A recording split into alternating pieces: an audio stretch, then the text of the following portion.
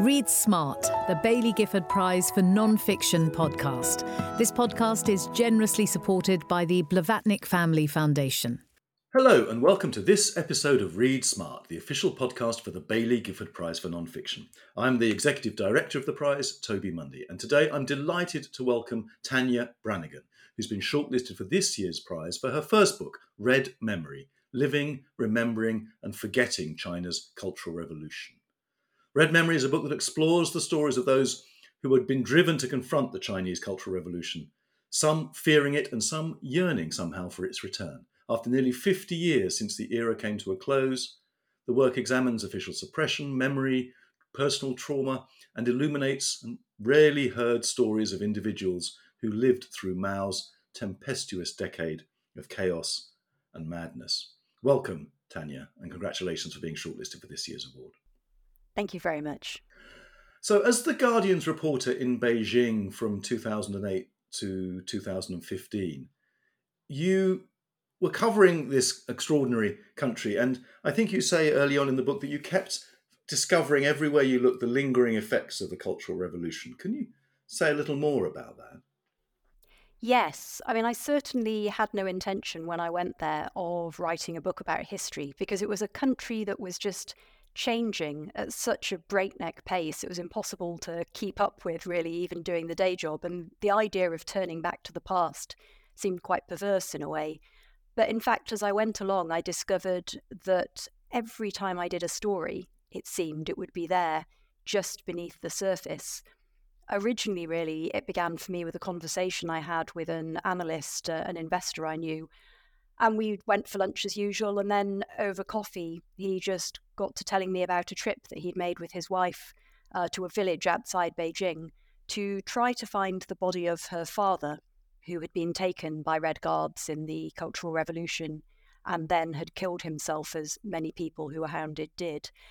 And so they'd gone back all these decades later to try to find the body. And although people there had been very sympathetic and remembered her father, they were also completely uncomprehending, really, of the idea that they should look for him, because they said, well, there are so many bodies buried around here from that time, so how are we supposed to know which one of them is his? And there was something about that story that really stuck with me. It certainly wasn't the cruelest I'd heard about the Cultural Revolution, because it was a time of great horrors. But it was the fact that it was so immediate that it would come up over a cup of coffee. It was the fact that it was so commonplace that you might not bother searching for a body. And it was the fact that here was somebody not that much older than myself who had spent their life living with this absence. She said even now that she was a mother herself, she really couldn't imagine what it would mean to have that gap be filled. And so when I had that in my mind, I began to realise that it was everywhere, that it was something that wasn't history, that it was something that people were still living with, either because of an absence in their home, in their family, because of the profound guilt that they felt, because of the way perhaps it had fractured family relationships, because it was an era when family members as well as friends turned upon each other. But also, if you want to understand China's economics, the fact it was able to make this sudden turn towards the market away from Maoism was really only because of the disaster of the Cultural Revolution. The fact tycoons had such drive, quite often they would say, this goes back to my time as a young person in the Cultural Revolution, and that sense of struggling for survival and being on your own. Again, something that sort of really drove them. And certainly when you look at the politics of China today, it's very clear that the legacy lives on, both in this sense that the party has to keep a very tight grip, because otherwise chaos will result. But also for many years, people who came after the leaders who returned to power after the end of the Cultural Revolution tried to put all kinds of safeguards in place to prevent another strongman from taking hold. And that included the current leader, Xi Jinping's father. He was one of those people who tried to collectivize power and so forth. But in fact, that's all really been swept away. So we feel its legacy live on in a number of ways. That picks up lots of future questions I want to ask you. But before we get into that, I think it would be very helpful for me and possibly for some of our listeners to just give us a brief history lesson. Tell us about the Great Leap Forward and tell us about the Cultural Revolution, what it was and what its purpose was supposed to be and what happened. So in 1958, Mao launched the Great Leap Forward, and this was his extraordinarily hubristic attempt to transform the economy and the whole of Chinese society, to go through this incredible breakneck industrialization, to collectivize the whole of agriculture. He said his aim was to leapfrog the UK in terms of its industrial production, but really as well it was about claiming the standard of international communism and taking it from the Soviet Union, really. It was an absolute disaster. It led to tens of millions of people dying in a devastating famine, and it had to be reined back by more pragmatic figures within the party. That left Mao really feeling that he'd lost a great deal of his authority. And he was angered as well because he felt that his vision of this perfect communist society that everybody could achieve if only they believed enough had really been produced by the other figures at the top of the party. So he launched the Cultural Revolution to wipe out political opposition. And while purges were nothing new within the party, what was different this time was that because he couldn't really do it through the party structures as he had in the past, because he had sort of lost that authority, he went outside and he turned to the masses, and in particular to young people, very young people, often children, people in their early teens even. And they were the ones who became his shock troops, in a sense, these very youthful political vigilantes known as the Red Guards, who set out to destroy the old ways of life, to turn upon the old culture and customs and so forth, but also to overthrow authority. And this meant pupils turning on teachers, students turning upon their lecturers. We have cases of teenage girls beating their teachers to death, for example, a level of brutality that's really hard to imagine. And then this convulsed society, and it became really universal, stretching through every part of the country and from the very top to the very bottom. So both of Mao's heirs apparent would die in this decade, but also many revered figures such as scholars, artists, some of China's greatest writers and musicians, even the table tennis champion, who was a national hero at the time for having brought China sporting glory. And then this also rippled out, so it went right to the most remote places, and even infants in some cases were killed because their whole families were wiped out for being related to landlords. So just family background, political crimes, thought crimes essentially, or imagined thought crimes in many cases, these were enough to damn you. The scale of death was a fraction of the death that Mao's Great Famine caused, but there were still millions of people lost their lives, didn't they? Yes, we think that around 2 million people lost their lives, perhaps more, and tens of millions were hounded. It was an incredibly brutal time. And I think one of the most devastating things was the fact that it was such a profoundly uncertain time in which, because the political currents shifted so often, you never knew whether you were safe or not. You might be a perpetrator and then become a victim, and indeed vice versa. And also that we were talking about very intimate betrayals a lot of the time. Pupils perhaps turning on a teacher who might have helped them, colleagues in the workplace turning upon each other, and as I said, even family members. One of the people in the book that I write about is a man who denounced his mother when he was just 17, and she was executed a few weeks later because of him, and he's had to carry that guilt throughout his life. Well, I want to ask you a bit about the use of children in this campaign, but tell us a little bit more about, because it's a very powerful and disturbing story, your encounter with this man. Tell us a little bit more about the man who denounced his mother.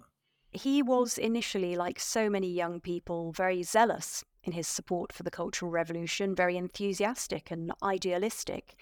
And so he and his sister changed their names, as many people did, to names that were considered more red or revolutionary, in his case, Red Soldier. But it also became clear very early on the cost, I suppose, of the Cultural Revolution in some ways. His eldest sister was a very keen Red Guard. She was one of many who travelled to Beijing to see Mao speak in one of these vast rallies. And she caught meningitis. There was an outbreak that spread very rapidly because of all this travel by young people and died really within a few months of the Cultural Revolution starting. His mother was clearly deeply upset by this. His father became a target for the Red Guards and for the persecution that was going on. A few years on, his mother then became a target. His grandmother, who'd been living with them, was sent away from the family home. So it was this entire splintering and devastation, really, of the family. And after his mother was finally able to come back and live with them, she began to denounce Chairman Mao one night. And so Zhang Hongbing and his father then denounced her to the authorities for turning upon, for criticising Mao, and that led to her execution. So these were private remarks within the family home to an audience of a father, a husband, and a son. Absolutely, And yes.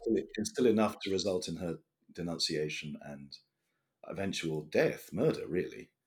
Yes, I mean, her son said he was so imbued, really, with the propaganda of the time, essentially, that he felt that she wasn't his mother, that anybody who was capable of talking about Chairman Mao in this way was really a sort of a demon or a monster. I think if you also look at the situation of a profoundly traumatized family that had been through so much, and just the intense paranoia of the time when it took so little really to become a target, and even what seemed like private remarks in one's own home, I suppose one might fear they might be overheard, one might fear that they might be repeated to neighbours. It was a time of intense vulnerability where people were so scared that they could be turned upon next.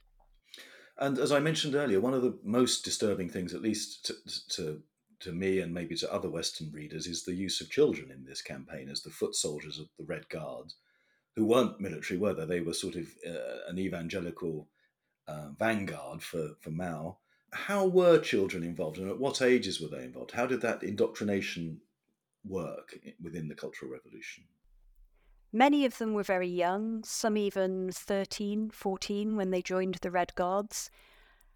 They were naive, obviously, in many ways, as you would expect children to be. They had been brought up with a personality cult to worship Mao, and not only to regard him as a godlike figure, but really somebody who is very real to you and very present with you. So the man who denounced his mother talked about a song that they had learned at school, which said, "Mother and father are dear, but Chairman Mao is dearer." And so that sense of an absolute duty, really, to follow his wishes. Also, people coming from a very turbulent time. You had families who'd survived these just waves of traumas that China had seen in the 20th century. I mean, it had begun obviously earlier by being carved up by foreign powers, including the UK, among others. And then there had been the very brutal occupation by the Japanese in the war. That had been followed by the Great Famine. So these families who'd come through this turbulent and painful time and were probably in some ways quite broken, I think. And then also children who'd been raised with an ideal of revolutionary struggle, of violent struggle, as being a glorious thing, and who, unlike their parents, who in many cases had been revolutionaries in the communist cause, had never really had a chance to put these ideals into practice. And finally, being told that the People's Republic of China was under threat, that what seemed like this miraculous achievement of taking over and unifying China and promising a better society for everybody, this feeling that it was very vulnerable from the outside, but perhaps from the inside too. For all those reasons, I think young people would have been incredibly susceptible to those messages. And from the other side, as from Mao's point of view, as one of my interviewees said to me, you start with schools and they're really the cornerstone of civilization. Once you've broken things down there, really everything else follows. And I think there's certainly a sense from many of the people who lived through it that children were seen as having fewer qualms or perhaps simply less understanding of what their actions meant But once they'd set it in motion, the adults followed. And children were responsible for the first victim in Beijing, at least in the Cultural Revolution, weren't they? Teacher Bian. Yes. Um, Tell us a little about her crime, in inverted commas, and her fate, and also what's a big character poster?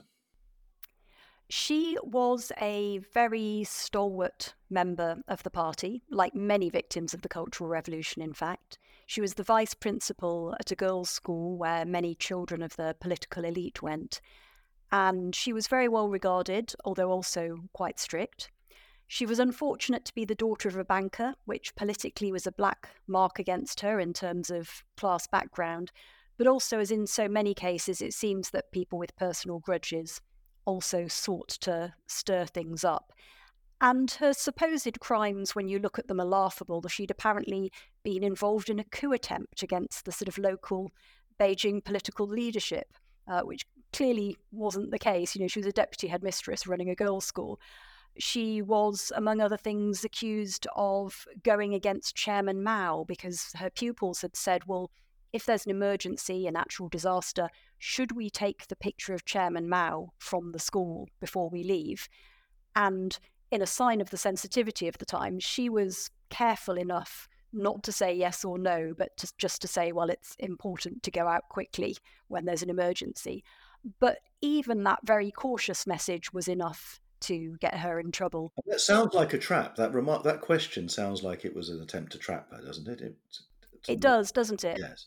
Yes. I mean, we can't know. And it was a time when children were educated to be very zealous. So, I mean, I suppose if it was a genuine question, that in itself as well is an indication of the atmosphere of the time, I think. So she made this rather innocuous remark about if there's a fire, it's important just to get out of the building quickly and therefore possibly leave the picture of Mao behind or possibly not. But that was enough, wasn't it, to consign her? Yes, it was all these little things that were just really enough to condemn her. And so it began with what was known as a big character poster. These were the scrawled denunciations of leadership figures that were put up and that became a real feature of the Cultural Revolution. So two of her pupils scrawled these posters denouncing her, and it really then began from there, her persecution. She and other teachers were physically abused, they were berated, they were forced to carry heavy loads about, they were hit, and eventually she was beaten to death by her pupils.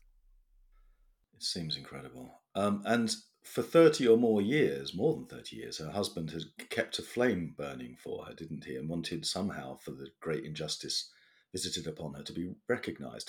Tell us about your encounters with him and the effect of this long period of grief and anger on him. What's really striking is that some people really knew, even at the time, that this would have to be remembered. It was such a sensitive subject that he really couldn't mourn her in public at that point. Certainly not complain, but even mourning was considered sort of dangerous enough. And so he set up a shrine in their household that they could sort of hide. It looked like a normal bookcase, so that he and their children could remember her. But he also went out the morning after she was killed and bought a little camera to take pictures of her body, of these big character posters that had been put up, even of the smoke from the crematorium chimney. He wanted to record it all. He kept the clothes that she'd been wearing that day. He had this real sense that this had to be remembered. And when it was at last safe to do so, he did bring those things out. He made a documentary working with this really remarkable Chinese documentarian, Hu Jie, and he really tried to keep her memory alive in so many ways. What happened, in fact, is that when I arranged to go and see him, he initially said yes, and he then changed his mind somewhere along the way for reasons I'm still not entirely sure of.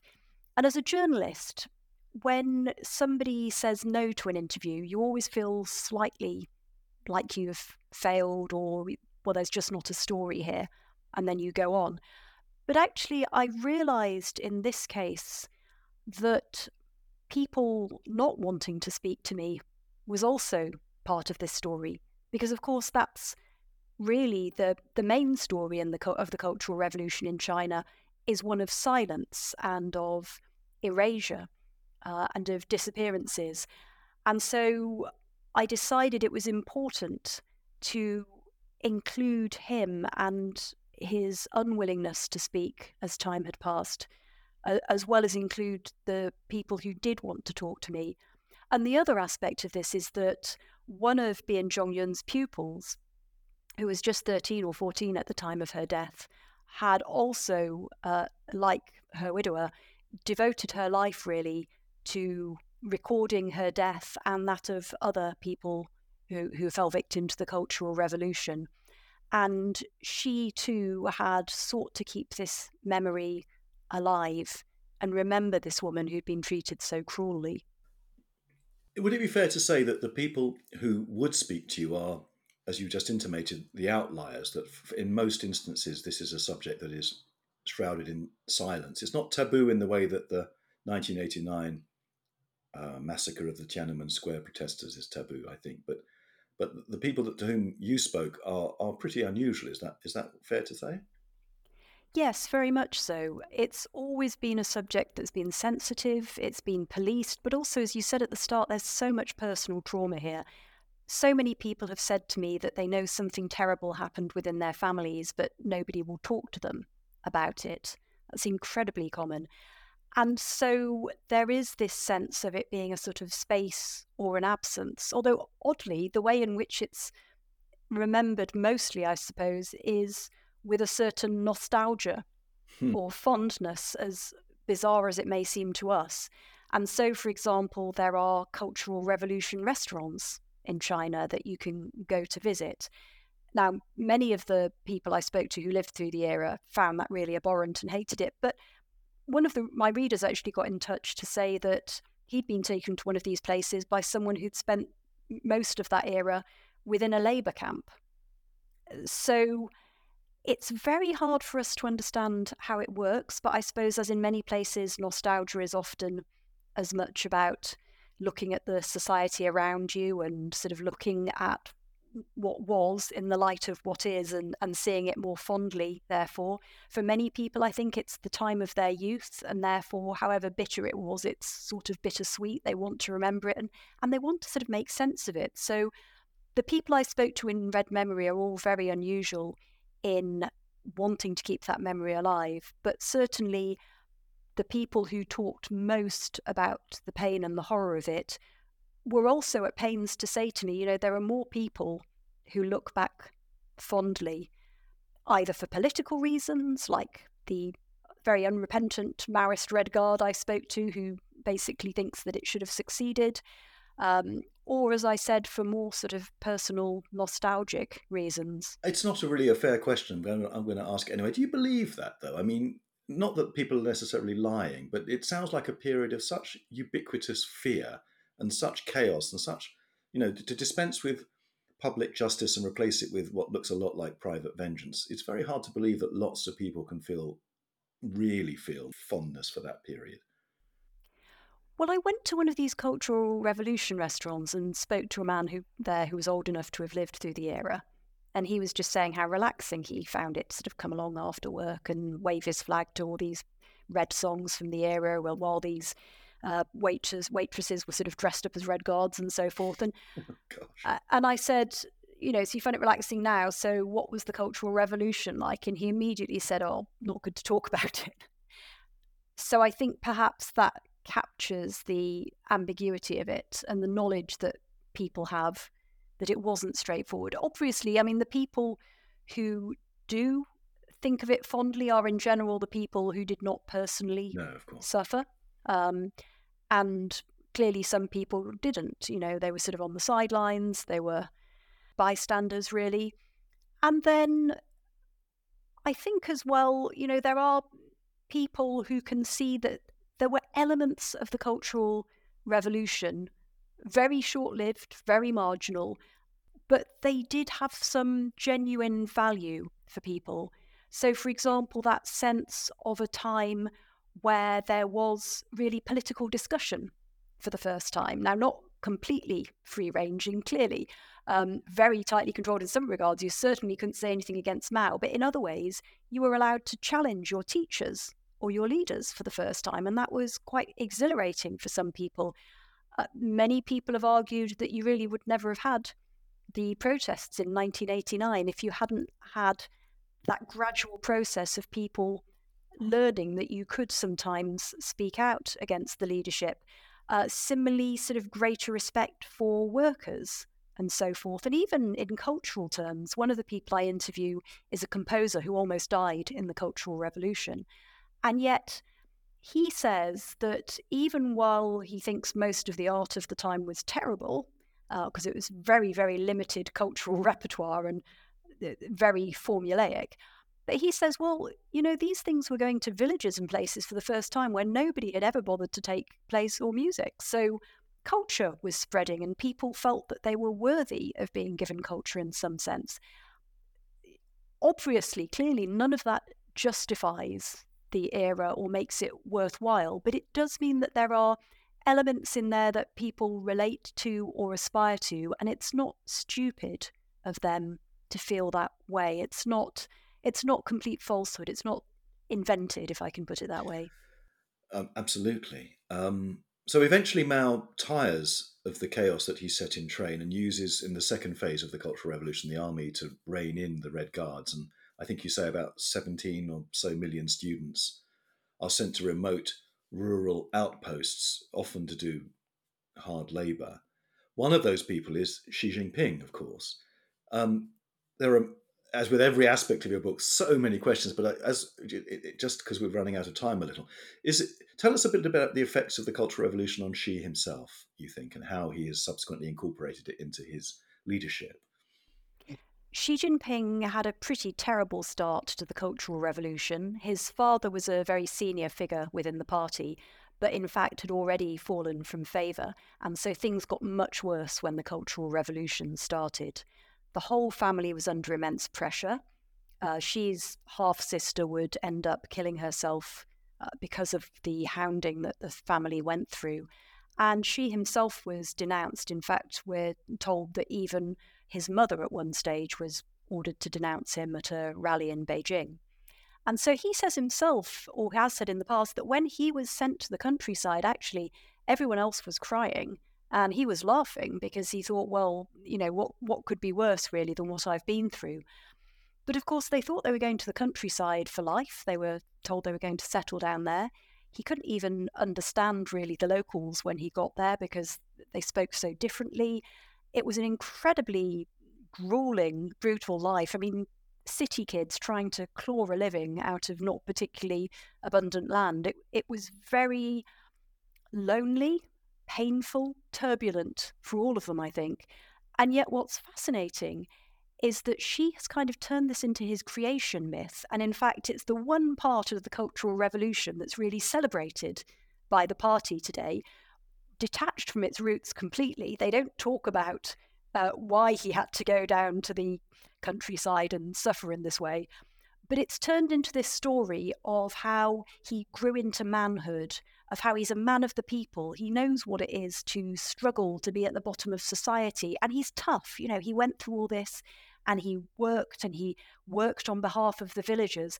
And of course, in a sense, all of this is true. He did go through this very turbulent time and he must have been tough, and he does know what it's like to be poor and at the bottom of the heap in a way that most Western political leaders, for example, don't. But it's also an incredibly potent story, and it's one that the party has increasingly used. And this whole decade of chaos is it fair to say, was a deliberate attempt by Mao to smash the constraints of civilization and norms and to upend a society that people understood and knew? I mean, you say at one point in the book that the Cultural Revolution was the decade that cleaved modern China in two. And you've talked very brilliantly about the during and the before, but I'm coming back to the after, which is a large focus of your book as well. Before long, Deng Xiaoping was embarking upon the marketization of China, releasing the forces of capitalism back into the society. And they were bringing in the one-child policy, possibly the most devastating attack on women's bodies, certainly in an organized form in the history of the world. I mean, what's the relationship between the turbulence of the Cultural Revolution and then the sort of massive seismic events that followed it. I think it made it very clear that China could not go on the path that Mao had set it upon. And it really justified and made possible that turn towards the market. So when the party comes out with its verdict on the Cultural Revolution that calls it a catastrophe, it's partly catharsis, a chance for people to express the pain they've been through. It is, of course, a way of justifying the fact that all the people who were disgraced in the Cultural Revolution, like Deng, are suddenly back in charge. But also, it's a way of saying, well, we've got to do something totally different. So we're turning towards the market here. I think in terms of the public, it was a very complicated thing. On the one hand, it was clearly an immense relief, and the turn towards the market brought this extraordinary rise in prosperity and security that people had never known before in some ways. And yet in the other regards, it was another trauma. I mean, partly because people had struggled through the Cultural Revolution, but some of them had at least convinced themselves that there was a purpose to it. Even sometimes people who had suffered had thought, well, I'm just not a good enough communist, but, we're doing this because we're going to come out of this in a better place. And to be told that, in fact, it was all completely pointless and it was all just a terrible mistake was in itself almost another trauma. And then to go to this era of the market, which was also profoundly disruptive, which also tore apart families because you saw migrant workers suddenly disappearing off to the other side of the country for years, which saw great insecurity in other ways as people were let go from state-owned enterprises and sort of suddenly had to scrabble to survive in this new world. For all of those reasons, it was a time of great opportunity and excitement, but also a very difficult and sometimes distressing time. And even in the realms of culture, for example, you see this great embrace of the outside world and this great drive towards the new and the great hunger. And I think, again, a bit like the turn towards capitalism, a lot of it has its roots in that sense of people really being hungry and desperate for something more and something better after this very dark decade. You say at the end of the book that this book couldn't have been written if you were to begin it today. And there's a sense that you're there in those years between 2008 and 2015 in a time of relative political openness. What has happened? I mean, I'm sorry, can you tell us the story about trying to visit the Museum of the Cultural Revolution, which seems to be a beautiful, emblematic story, and what has changed in the years since, why it is you couldn't write this book now? So just after the Cultural Revolution, a very famous scholar made a call for a Museum of the Cultural Revolution to be established, essentially so that it could never happen again. And one man, a former official, in fact, tried to do this. He had been put on a death list himself in the Cultural Revolution. He still isn't quite sure how he survived, but somehow he did. He managed, through his connections, as so often the most interesting and challenging initiatives in China are often done within the system, he had grown to quite a powerful position following the Cultural Revolution.